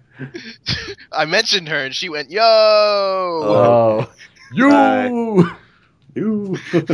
So, yeah, hung out with her, watched her scream at Fire Emblem, played TF2 with her, and, by the way, I almost considered, for my What Are You Playing, have Man vs. Machine with Fangs, and noted that I didn't want to talk about Man vs. Machine. I want to talk about Man vs. Machine with Fangs. Because we were playing with this one person that, it was like me, her, Psycho, Mexican Juice, and, no, DQB wasn't there at that time. There were these two randoms with us, and one of them was his name was Based Opinions, and like at one Based Options, whatever. So when he killed a tank, she just says in the chat, "Thank you, Based Options," and then she started calling him Based Kun, and eventually she was just like, "Thank you, Based Kun. You did thing very well. I love when you do the thing." I just have memories of Youmacon with Based God and Eddie. That's all I thought about. Yeah. That's my last But and I actually went to Black Friday's not Best Buy's Black Friday thing on Thanksgiving night because we had dinner. Oh no! Why? We had dinner really early, and I went like an hour late because I was like, "There's not actually anything I want to buy." Don't support that, man. Don't seriously. No. I only bought a soda. That'll show them. What kind of soda? Coke. No, but like we went there just to walk around and see what was going on because like I said, you know they're making a polar bears, the Coca-Cola polar bears movie, right? That's your fault now. What? There was a trailer for it catching fire for polar bears. No, movies. It's not gonna, it's not going to be worse than the new Tarzan movie. God damn it! Tarzan Avatar. It's just called the Polar Bears. That's a terrible title. I'm like, yeah, that was the first title they came up with. Good. That's awful. Great. He's gonna be great. I love it. No. No. But as far as Black Friday goes, it was actually a very nice place in Best Buy, and we sat down, we watched the 4K TV demo display for about 15 minutes, and then we left. So you mean you weren't in Chicago where a woman at a Walmart, of course it freaking happened at a Walmart, murdered 3 people to try to get the last Xbox 360 that was there for $99? See, we were talking about 3 people. We were talking about stuff like this in the main chat a little bit, like on Friday, and you really gotta understand, as far as violence in stores, Black Friday really isn't all that bad compared to the rest of the year. I understand that the media hypes it up and everything, but when this concept of Black Friday is starting to go global, America's crazy. We're bonkers, and they don't mess around. Walmart. It's Walmart. I'm pretty sure that including those 3 people you just mentioned in the history of all of Black Friday. Black Friday. In the history of Black Friday, 7 people have died, including the 3 people you just mentioned, over the course of 100 years. I don't know, man. But I will say that I found I've seen pictures now, and I've never seen them before. They might have been in circulation the last few years about how it's in America thinks is thankful for everything. It takes a whole day to be thankful for things, and then the next day tries to kill each other for material goods. Yep. Mm-hmm. And it, not even then when it's starting to creep in. A couple years ago, I was working at Toys R Us, and I know we have a couple Sminges who are working at Toys R Us right now, and I can completely empathize with them. But that was the year where they were among some of the stores who were going back to 9 p.m. on Thanksgiving night. And I'm like, okay, that's a little ridiculous, but at least it's after when most people have dinner. Now you have the stores going to 6 p.m. And that's crazy. That's not okay. Not okay, and especially when people go out there and support that decision with their money. Stop. Well, like me and Fangs only went because we didn't really have much of a Thanksgiving dinner. Like we ate at like 4:00. Mm-hmm. So, and then like we weren't with any extended family. It was just kind of a regular day around home, and so that's like the only reason we would have gone at all. But I feel like if you're the kind of person that's gonna leave, like that's gonna skip out on your family to go to get Black Friday deals, you probably weren't really gonna have a very good Thanksgiving to begin with. Yeah. But the people that have to work, that's really not fair. No, that's very true. Here was mine, and I'll go through it pretty quickly because it wasn't much of anything. My family kind of went like an hour away, and I had to work at UPS that night. I'm not complaining because it's like at midnight. It's not that big a deal. Right. And the money's triple time, so they treat us good. There you go. So shut up. No problems as far as that goes. So I'm just like, I'll just stay home. They had like 4 dogs too. I'm like, I'll get sick, and then I'll have to drive an hour back. This is why you got to work for Black Friday, because you don't know the difference between treating good and treating well. So shut up. Anyway, my friends assured me, because I'm like, I guess I'll just eat something else. My friends assured me that Chinese places are open on Thanksgiving. On Black Friday? On Black Friday, because they don't. It's like, yeah, they don't celebrate. And I'm sure there are some that don't, but everyone around here was closed. So that threw a wrench in my whole Thanksgiving. So I just made a pizza. Doesn't matter if you actually celebrate it. It's still a holiday. People are going to take any excuse not to work. Did you buy anything fun? On Black Friday, I actually had to work at Logan's. Funny enough, I kind of had my own experimental poll, anyone who came in, just because I seat people, I had to make small talk on the way anyway. I was just like, so did you go shopping today? And they're like, oh God, no. Yeah. Not one person went shopping that came in. Them. And I'm like, cool. I got a couple Steam games, but my big thing was the Mega 64 10-year anniversary compilation Blu-ray. Ooh. I'm happy with that. I don't know, hopefully you had a safe Black Friday, an enjoyable one with family. And I know it's an American thing, especially with the Thanksgiving and eating the food and watching the football and all that, but... Making fun of our Canadian friends. That too. I'm getting turkey for Christmas, goddammit. Oh. I didn't get anything. I have pumpkin cheesecake sitting in the refrigerator. That sounds like it would be good. It's probably is really good. Pumpkin cheesecake. Happy Hanukkah to all of our Jewish fans. Please explain to me how, when the last time that Hanukkah and Thanksgiving lined up was 100 years ago, the next time won't be for 70,000 years. Yeah. Please explain to me how your calendar works. That doesn't make sense. Our hilarity of the week this week takes a look at an Xbox One letter. That's actually a real thing. And it was kind of meant to have a fill-in-the-blank sort of thing. I wanted to read this whole thing, but we're running a little low on showtime. I don't want to hear this whole thing. So I've been avoiding this. Yeah, this is kind of a thing where you're supposed to kind of fill in the blanks and all that. But gosh, what are some of the... Hey, honey, not sure if you've heard, but Xbox One is now available. That means we can start playing games like Dead Rising 3. I know. You'd rather do your taxes early than watch me slay zombies. But hear me out on this. Xbox One is actually for both of us. Seriously. And then it's talking... I think there's like a knitting reference in there. It's meant to be for men to... try to win over their significant others who are not into games. And no one at Microsoft looked and said, this is probably not a good idea. Like, this had to go through a whole team of people that looked at this and they're like, yeah, we got something cool. And then that had to go to a team of supervisors that would say, yeah, you did a good idea here. And then that's got to go to a whole team of executives that will be like, yes, this is what we want to see on our product. And this is called... And it gets out, me and Super laugh at it when it gets out. Like, that's a bad idea. Mm-hmm. Exactly. We need to hire us, damn it. And they edited it, but they called it We Got Your Back. And one of the reasons why it'll help, it says, it will help us get fit. The console offers Xbox Fitness free with Xbox Live Gold through December 2014. So I can get the abs I've always dreamed of while working out to Tracy Anderson.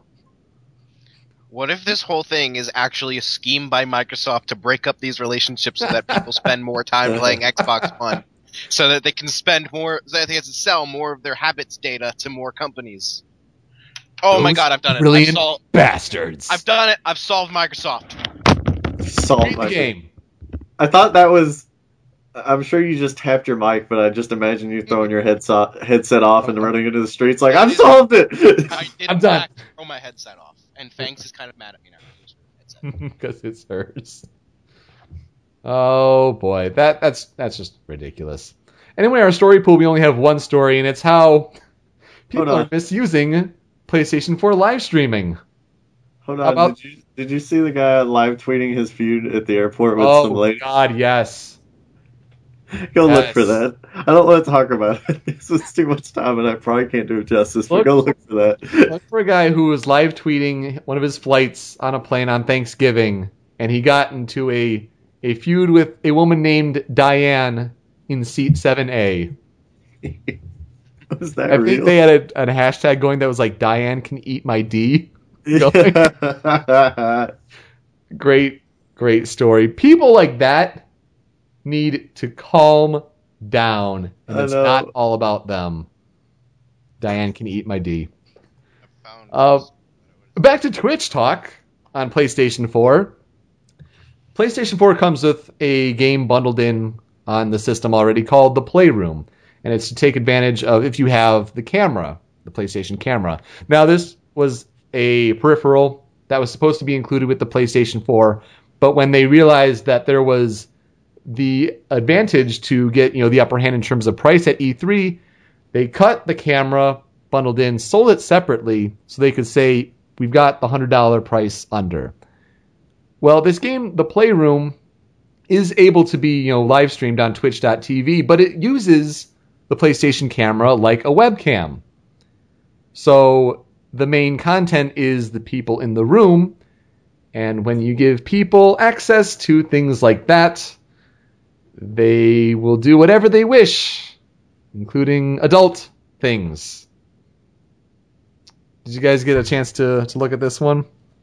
So, I was listening Not to too Radio much. Free Nintendo, Mm-hmm. and they were talking about the swap note thing. I think your microphone has to get a little closer to your mouth, by the Sorry. way. Yep. I was listening to Radio Free Nintendo, and they were talking about swap note, but it's basically the exact same conversation.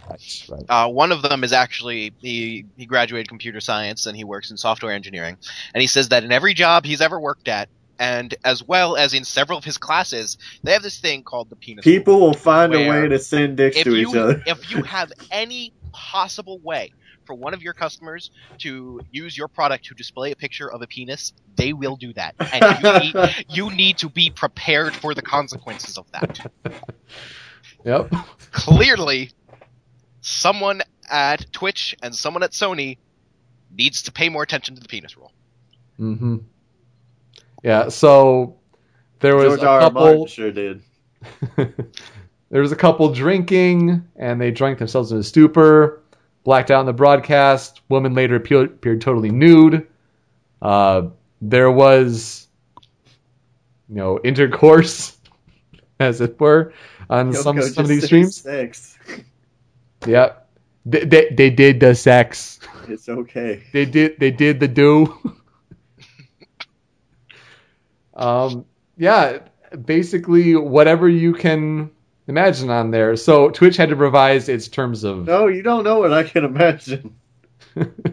I'm sure I can imagine much worse things. So these accounts were banned. It was so close to being the hilarity of the week, but I had to put that Microsoft story there because... I have to start having runner-ups. It was the runner-up. Let's get into games that are out recently quickly. We'll breeze through these. We had Need for Speed Rivals. Apparently quite good, kind of a successor to Hot Pursuit. Are you a speed neater? Speed Neater, exactly. You had all the Xbox One releases. Soul Calibur 2 HD Online, that kind of went under the radar a little bit. Did I didn't know that. Link's not in it. Who cares? Exactly. It's 2 is good. Spawn and Heihachi, and that's it. You had Mario 3D World, Link Between Worlds, Mario Party Island Tour, which I saw an article. GameStop didn't even have Mario Party Island Tour. What? Because one of my friends pressured me into deciding to buy it because he really wanted to play it, and I kind of did too, but until he started pressuring me, I wasn't prepared to actually go pay for it. And then I walked into GameStop, and we go to this GameStop all the time. We know all the people who work there. We're friends with them. I go in, and the first thing I say is, convince me not to buy Mario Party Island Tour. And she's like, I don't think we have any of that in. That's pretty good convince. Did that come out today? Wow. Oh, God. I will say this about Mario real quick, because we haven't talked a whole lot about it. That I haven't... Every time I see something, I go, whoa! So stop looking at stuff. Because I want that experience when I play it. Yeah. And my friend just got a Wii U, and I'm pissed at him. And I'm like, I'm not playing it! It is my favorite main series Mario game. It's great. That's saying a lot. And I've heard the music is great. A lot of stuff if you want to complete everything. And I just, on that note, too, I haven't watched Gerard's video yet. Because I'm going to wait. He is impressive. The Miiverse in this game is actually really, really good. It is, yes. Another thing, if they fucking play it on SteamWorld, I'm going to be pissed. So I'll have to wait and watch that. Yeah. But they just started Oregon Trail, which is weird and funny, but... Hopefully I'll be alright then. Apparently, in Mario Party Island Tour, you can still win by doing nothing. Yay. Good. And that means Year of Luigi wins by doing absolutely nothing. That means it's a Mario Party game through and through. And then also Tearaway came out. And we talked about go buy Tearaway if you have a Vita. This is the Vita game to have. This is the Vita game to have aside from Persona 4 Golden. Because it's totes cutes. Not Girls and Yes, Dancer? You can get that too.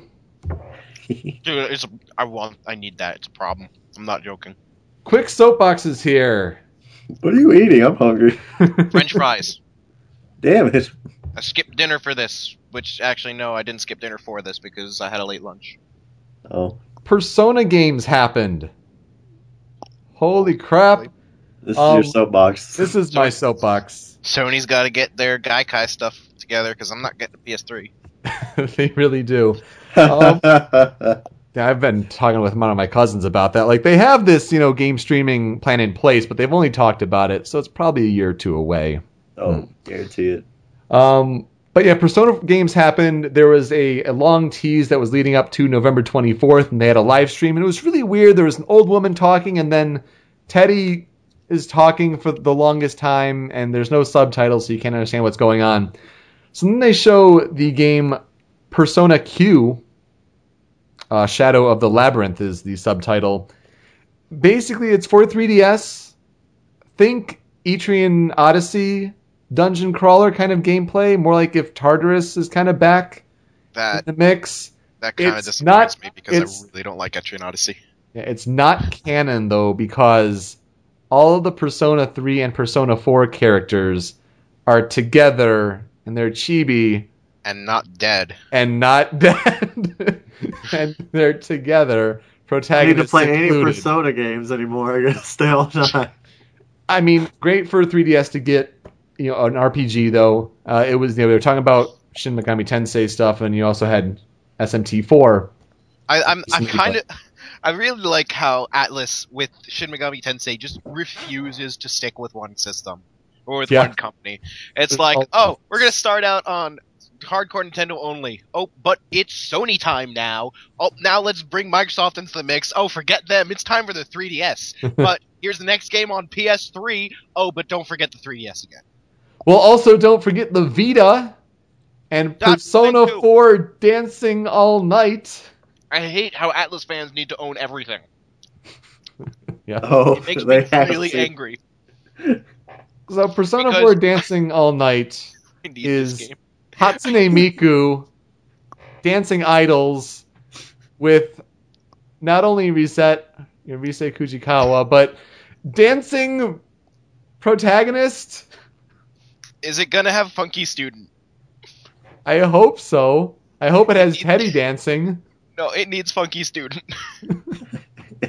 It just goes to show that the 3DS gets an RPG. The Vita gets a dancing game.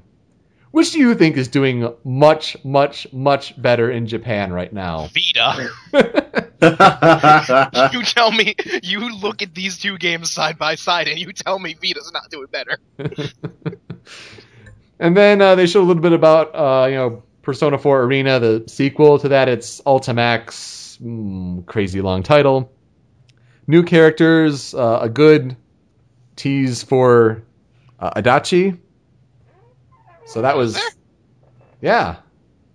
There's an Adachi cheese in there, and there's also shadow versions of each of the characters, which is nice. Also, a new character. There's a couple new characters that they introduced in Persona Q as well. They're trying to add little side characters, like how Labris was. Do in we the first finally get to Persona 4. play as Dojima, like Arc System Works wanted to? No, with Nanako as his persona. Unless it's an unlockable character that they haven't revealed yet. Doesn't seem to be.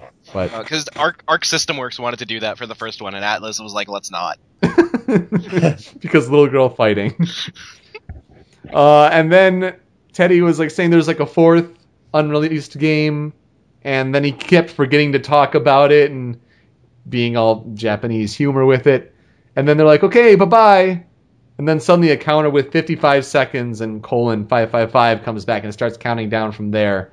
And Teddy's freaking out and all this. And it's a short teaser for Persona 5 for PS3 in Japan at the end of 2014, winter 2014. Really interesting tease. I'll let you go watch it and kind of form your own opinion about it. But they've said in, I think it was a Famitsu interview, that it is going to be high school based. It's going to continue that sort of thing. But the themes are more about wanting freedom, which makes sense when you consider the imagery that's used in the trailer. Just a very, very general tease. You don't see a protagonist. We don't see an art style, and I really hope it's Catherine-based, or similar to Catherine if it's on PS3, but... Is the next Persona game going to be set in the American Revolution? Slavery? I saw a picture somewhere when the Uncharted 4 tease came out. Oh, I should have put that on this list. That's what I forgot. It's no big deal. Somebody's like, man, look at the graphics compared to 3 to 4, and it was just the logos. No. It was just the Uncharted 3's logo and Uncharted 4's logo. Just stop. I hate so teaser funny. Trailers so much. They're like my least favorite thing in the entire They're nothing.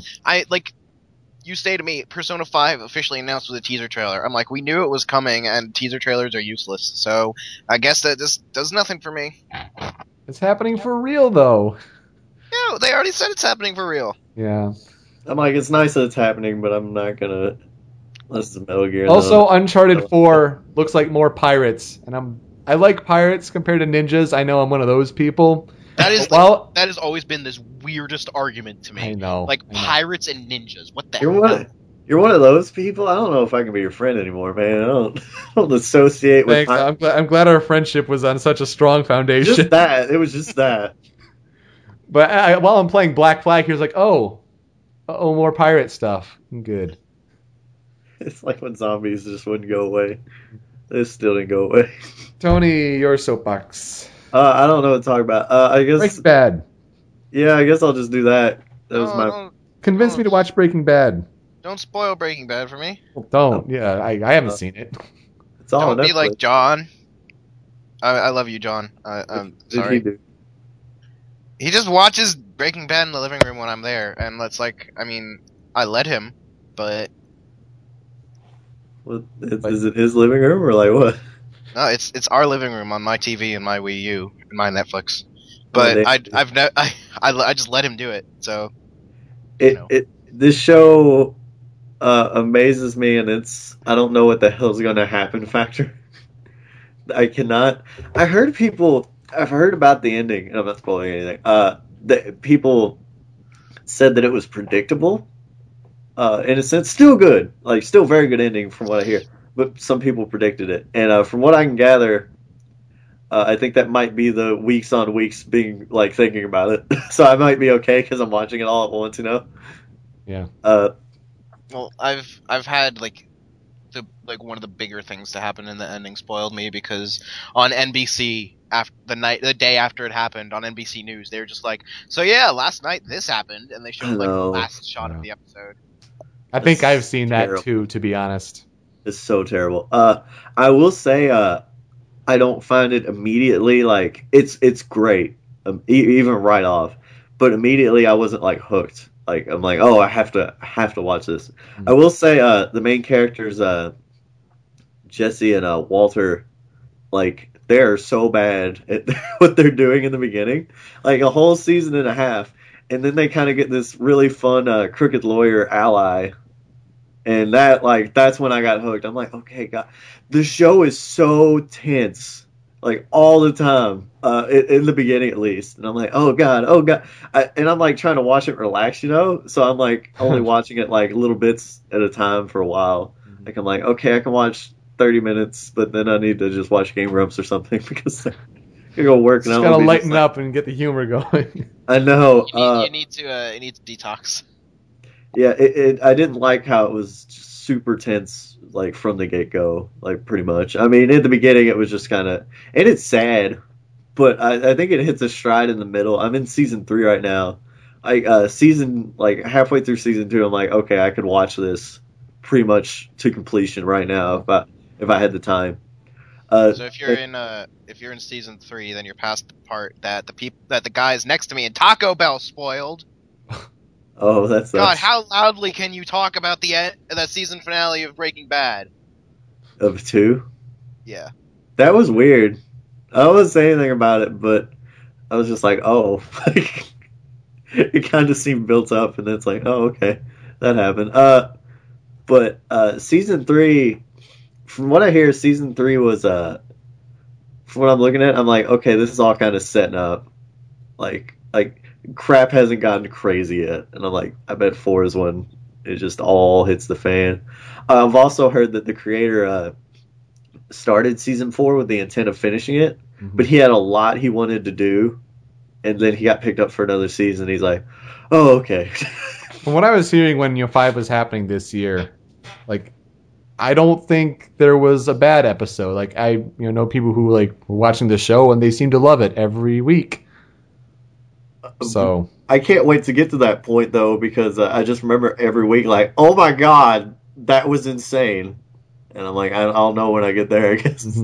What was also funny, and this is something fun to talk about, Dexter was ending the same year as Breaking Bad, and Dexter's quality dropped. The same month, wasn't it? Yes, and Dexter's quality dropped like horribly the last 2-3 years, I believe. It came on right after Breaking Bad, like both in their final seasons, and people like stuck with Dexter because I mean, once you invest all that time, it's like, well, I guess I'll see this through. So people are watching the amazing. I feel like that's what How I Met Your Mother is for me right now. A little bit, yeah. They've had a couple good episodes, but I got like half. Needs more Mother. Yeah. The Mother scenes like save the entire season, but they need to happen more often. Anyway, sorry. I got half of the season on my DVR. I'm just gonna run it as soon as it like goes on break. Yeah. I was gonna do that with Korra, but there was only 12 episodes, so that's smart. I need to watch a lot. I need to watch like the second half of Korra. How are they going? Oh yeah, so Breaking Bad would be like amazing one week, and then right after it, people would watch Dexter and be like, eh. Here's the thing with that too. People told me to watch Dexter like year 2, 3. They're like, Tony, Dexter's really cool. You need to really just sit and watch it. And I'm like, oh, like premise wise, it didn't intrigue me that much. But I'm like, look, I've been like a fan of like The Office and House, and stuff like that tends to go downhill after a few years. Not that I'm upset that I watched The Office or House; those are amazing shows. But when it's a show like that I'm not entirely intrigued in to begin with, when I know that the quality might drop later, it's like I don't. TV shows are quite the investment in time, so it's like. I don't want to start something unless it's kind of coming to the tail end and its quality's still good. That's exactly what I did with Breaking Bad. I'm like, is it good? Yep. And all the way through, everyone's like, yeah, amazing ending. I'm like, I'm going to watch that. Dexter got really crappy the last 3 years. I'm like, well, I'm glad I didn't watch that now. House of Cards is good, too, if you ever get around to that. I watched that. I felt like it kind of just, like, it got really wobbly at the end. I think it's kind of lost focus. It's weird. I could talk a lot about that too, just because I really enjoyed it. I haven't watched it like since it first came out, so I remember very little of it. I just remember thinking like the very first episode gave me the wrong impression about what it was going to be about, but I still enjoyed it most of the way through, and then in the end, I felt like it just kind of lost focus. I feel like that show was okay, like it was good, but like when it got focused with that guy's election, like it got better. I don't know. I think things focus helps stories a lot. Like if you compare Korra to Airbender.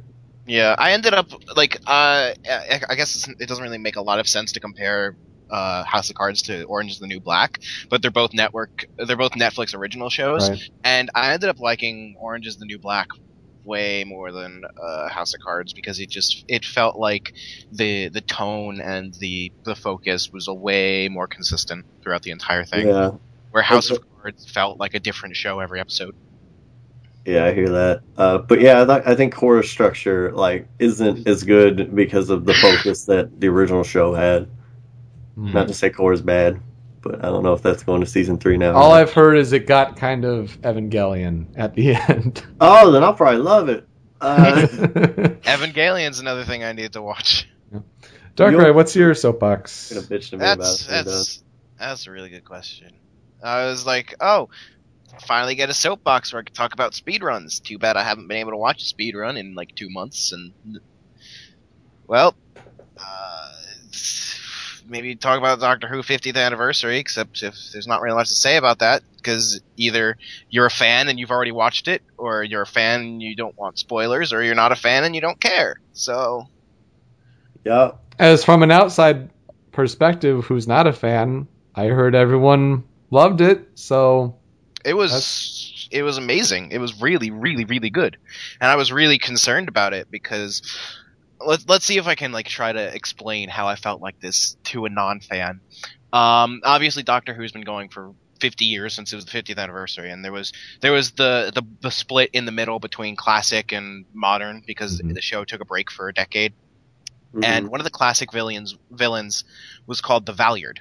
And what he was, since the Doctor can regenerate, which as his way of cheating death, when he's dying, he gets a new body and a new face, which is their way of changing the actors up. And in the classic series, they say that the Doctor can only do this 13 times. And they do? They set that up way back when? Yep. And of course, it wasn't going to end up mattering because they did this with like the 5th or 6th Doctor, I think, and that was in like the late 70s. And the new one's going to be 12, right?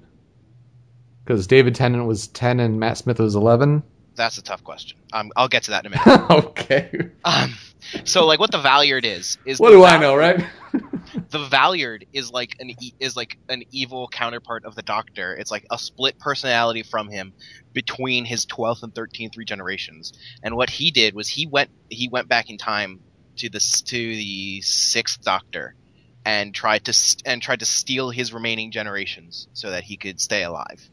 And the last season finale of Doctor Who, which of course was setting up the 50th anniversary, it ended with us going into like the Doctor's entire timeline, and we saw like every incarnation of the Doctor since the show began, and then like we see this other figure that we don't recognize, and the Doctor says that's a different version of him, and this is like his entire history, past and future. And so this is this other version of him that, when he took the name Doctor, it was a promise, and he broke it. And like this other guy, he's like, what I did. The exact quote is, "What I did without choice, in the name of sanity and peace." And then the 11th Doctor is like, but not in the name of the Doctor. And then we see him turn around, and he's like, the actor. The actor's John Hurt, and it says introducing John Hurt as the Doctor.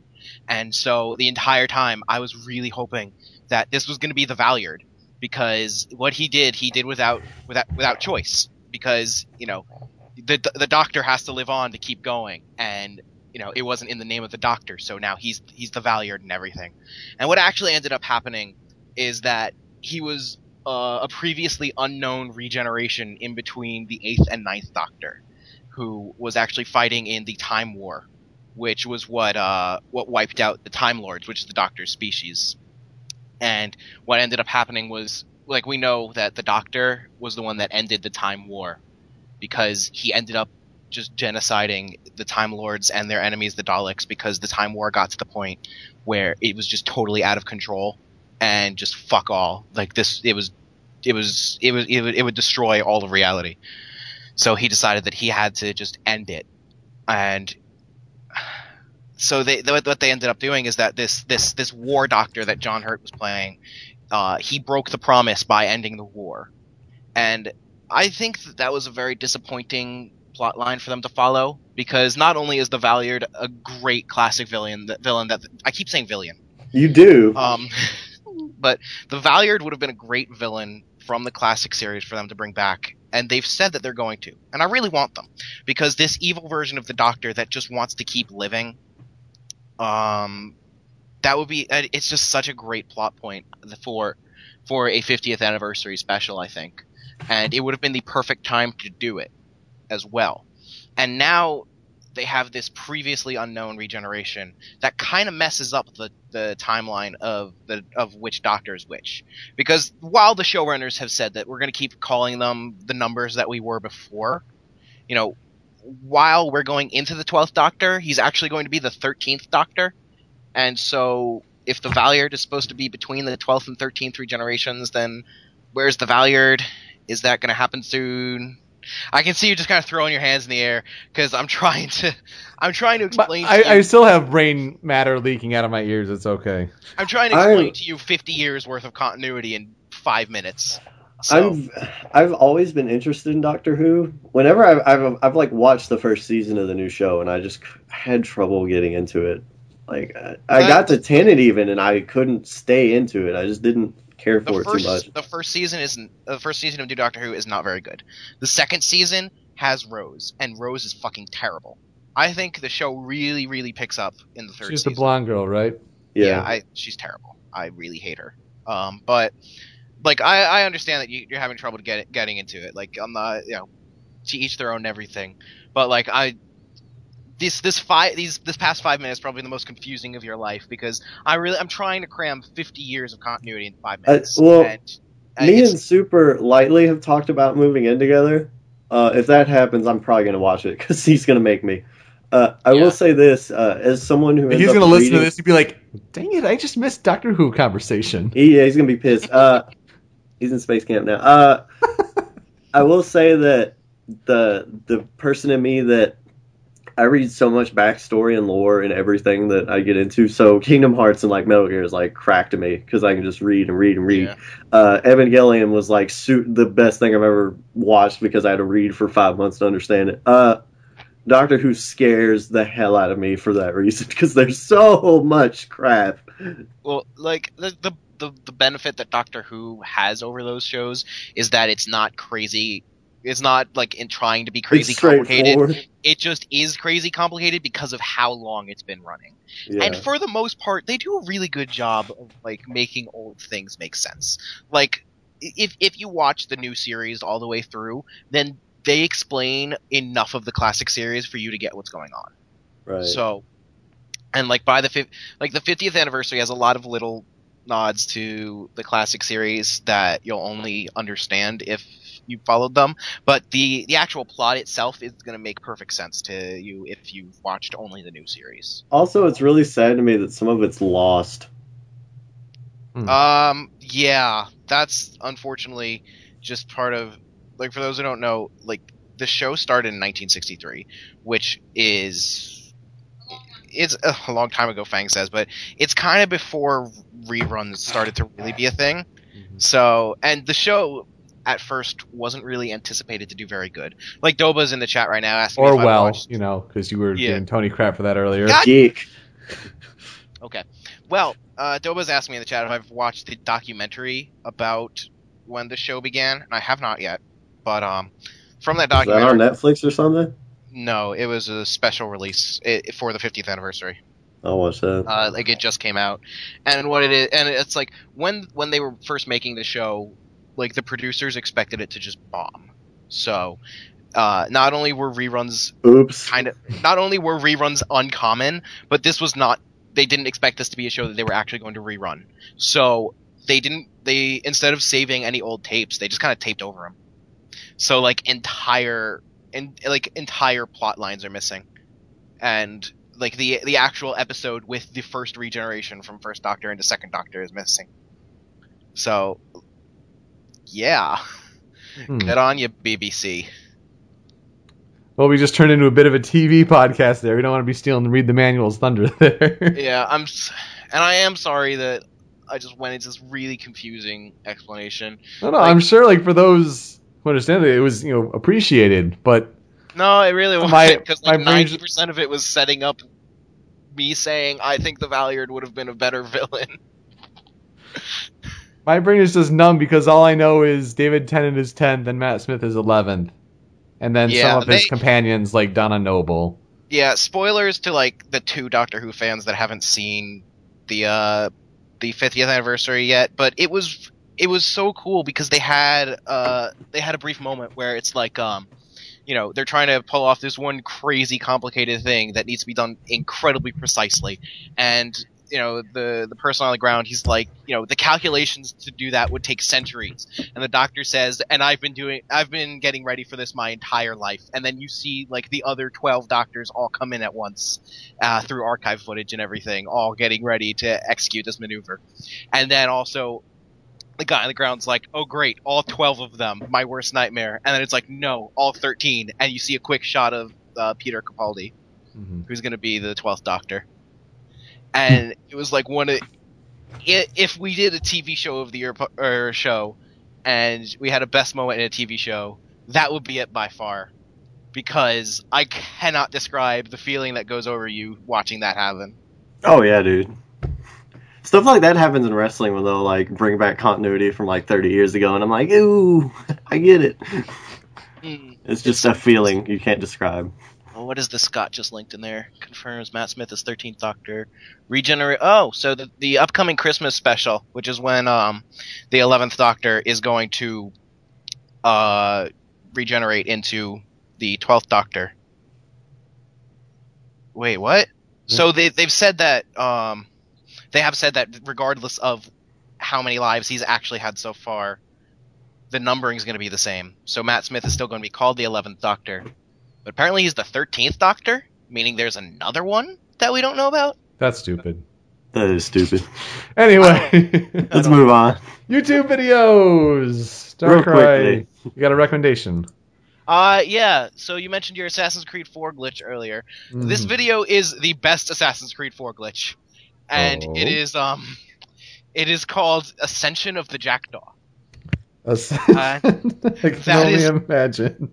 That is all that needs to be said, and it's actually a very short video. So if you don't mind, I just want to tack on another one. Mm-hmm. So I want to show you. I wanted to put on Ascension of the Jackdaw because it's going to be one of the best videos that you'll see all week. Okay. I'm putting on this next one because it's going to be one of the worst videos you've seen. Okay. So some company that I've never heard of, I don't even remember their name. They're making a new Tarzan movie, and of course Tarzan is old enough to be public domain now, I assume. Yeah. So this is a trailer for a fully CGI Tarzan movie.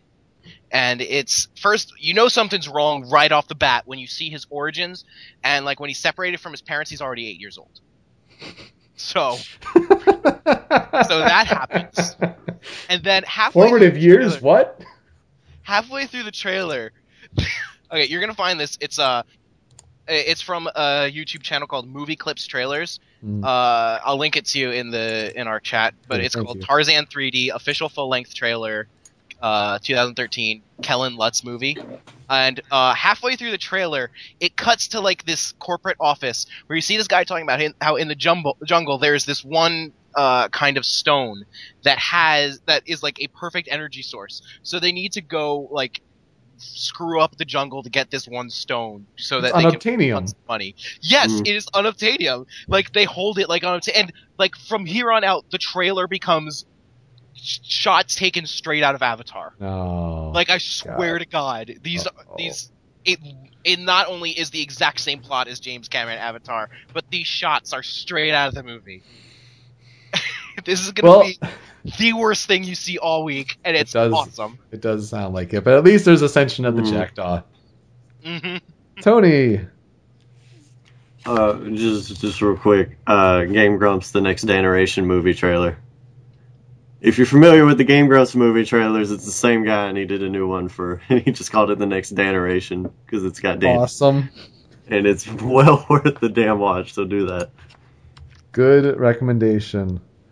I will recommend, pardon the interruption, every Thanksgiving during their show, they do Turkeys of the Year. And even if you don't watch sports, it's sports bloopers things, and they point all of the different bloopers out in the past year. Oh, give it a watch. They couldn't use the butt fumble this year. They did use the butt fumble. Oh, cool. Because that happened during Thanksgiving last year, so since they did the show the day before, they couldn't do it last year, so they did the butt fumble this year. If you don't know what the butt fumble is, you want to know what the butt fumble is. It's one of the best sports bloopers in our modern era. Anyway, it takes 3 minutes, and you get to watch a collection of sports bloopers, and it's funny. So, Turkeys of the Year 2013. Oh, let me also link you Ascension of the Jackdaw, because I forgot to do that. Yes, please. I think that's all we have, and we're coming up on 2 hours here. Anything else we want to cover? No. Kill it. If I plug my shows real fast? Plug your shows. Yeah, do that. Okay, so right now I am, of course, the editor of Moon Prism Power Hour, show hosted by our very own the Dobaga of Read the Manual. I'm 2 weeks behind on editing. Sorry, Doba. But Moon Prism Power Hour, of course, the Rift show for Sailor Moon fans. It's it is it really is a very great show. Doba, of course, puts a lot of work into it. Ben, Lucas, and Zero, along with Doba, are they're very good hosts. They do a great job, and I'm gonna be totally egotistic and say that my editing is awesome. So it's a great show that you should all check out. And of course, we're also doing our best to keep breathing life into Second Save File. Missing No is by far the driving force of that show at this point, because while all three of us have, we love that show and we want it to succeed, Missing No is doing so much work for it, and he's really pushing me and Doba to stop being awful people and actually get our work done. And just the one other thing that's going on is that we're going to try to bring back to life Darker Eyes Happy Let's Play Fun Time. Last year I kind of just gave up on it because it was a lot of effort that I had to put in for a show that no one watched, but Varshal and Fate have offered to help me with the editing process, so I believe that with that much stress taken off me, even if no one ends up watching, you can just play the games. Yeah, even if no one ends up watching it, it's going to end up being a lot of fun. So we're going to be bringing that back, hopefully before the end of this year, if not at the very beginning of next year. That's good to hear. I was going to ask about that. Yeah, it's it really was. It was just a matter of it became very stressful to get the editing done. I can't imagine with the feeling that it took maybe an hour to edit 15 minutes every day. Yep. And I couldn't do it on myself, and I'm very happy that Varshal and Fate have offered to help me out with that. And yes, EXO, I do believe that we're going to be releasing the Hardcore Challenge under the Happy Let's Play Fun Time banner. So good stuff. Well, thank you for joining us on Show Me Your News. I know it's a bit last minute. I'm always happy to be on. And you do make a fine guest to discuss all the different things, even if my brain is still hurting from Doctor Who talk. I always extend the length of the show by at least a half hour. Yeah, that's a promise. All right. Well, with all of that, make sure to go vote in our Show Me Your News Game of the Year awards. Right after this is over, I'm going to be putting up the list on our forums. It's in the video games section of our forums, and it's going to be the sticky thread there. But you're going to be private messaging me your winner in each of our 31 categories, and we can have that running for the rest of the week through December 7th. Mm-hmm. So get on that, and then we're prepping it for a big show. And I know, Darkrai, you and I are involved in making musical numbers and things, and making, I think, one of the best opening numbers we've ever had. Yeah, this is definitely my favorite. It's going to be good times. Well, with that, I'm Yoko. I'm Tony.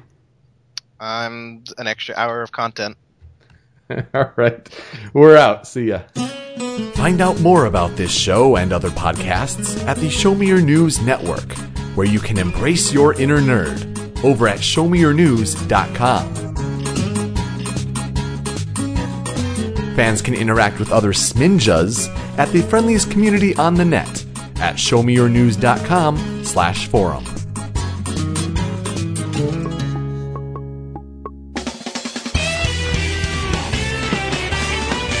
Show Me Your News! Oh, wait, before, real quick, because it's not a movie podcast, has anyone seen Catching Fire yet? I have not. I still need to see the first. Have you seen the first, Yoko? Nope.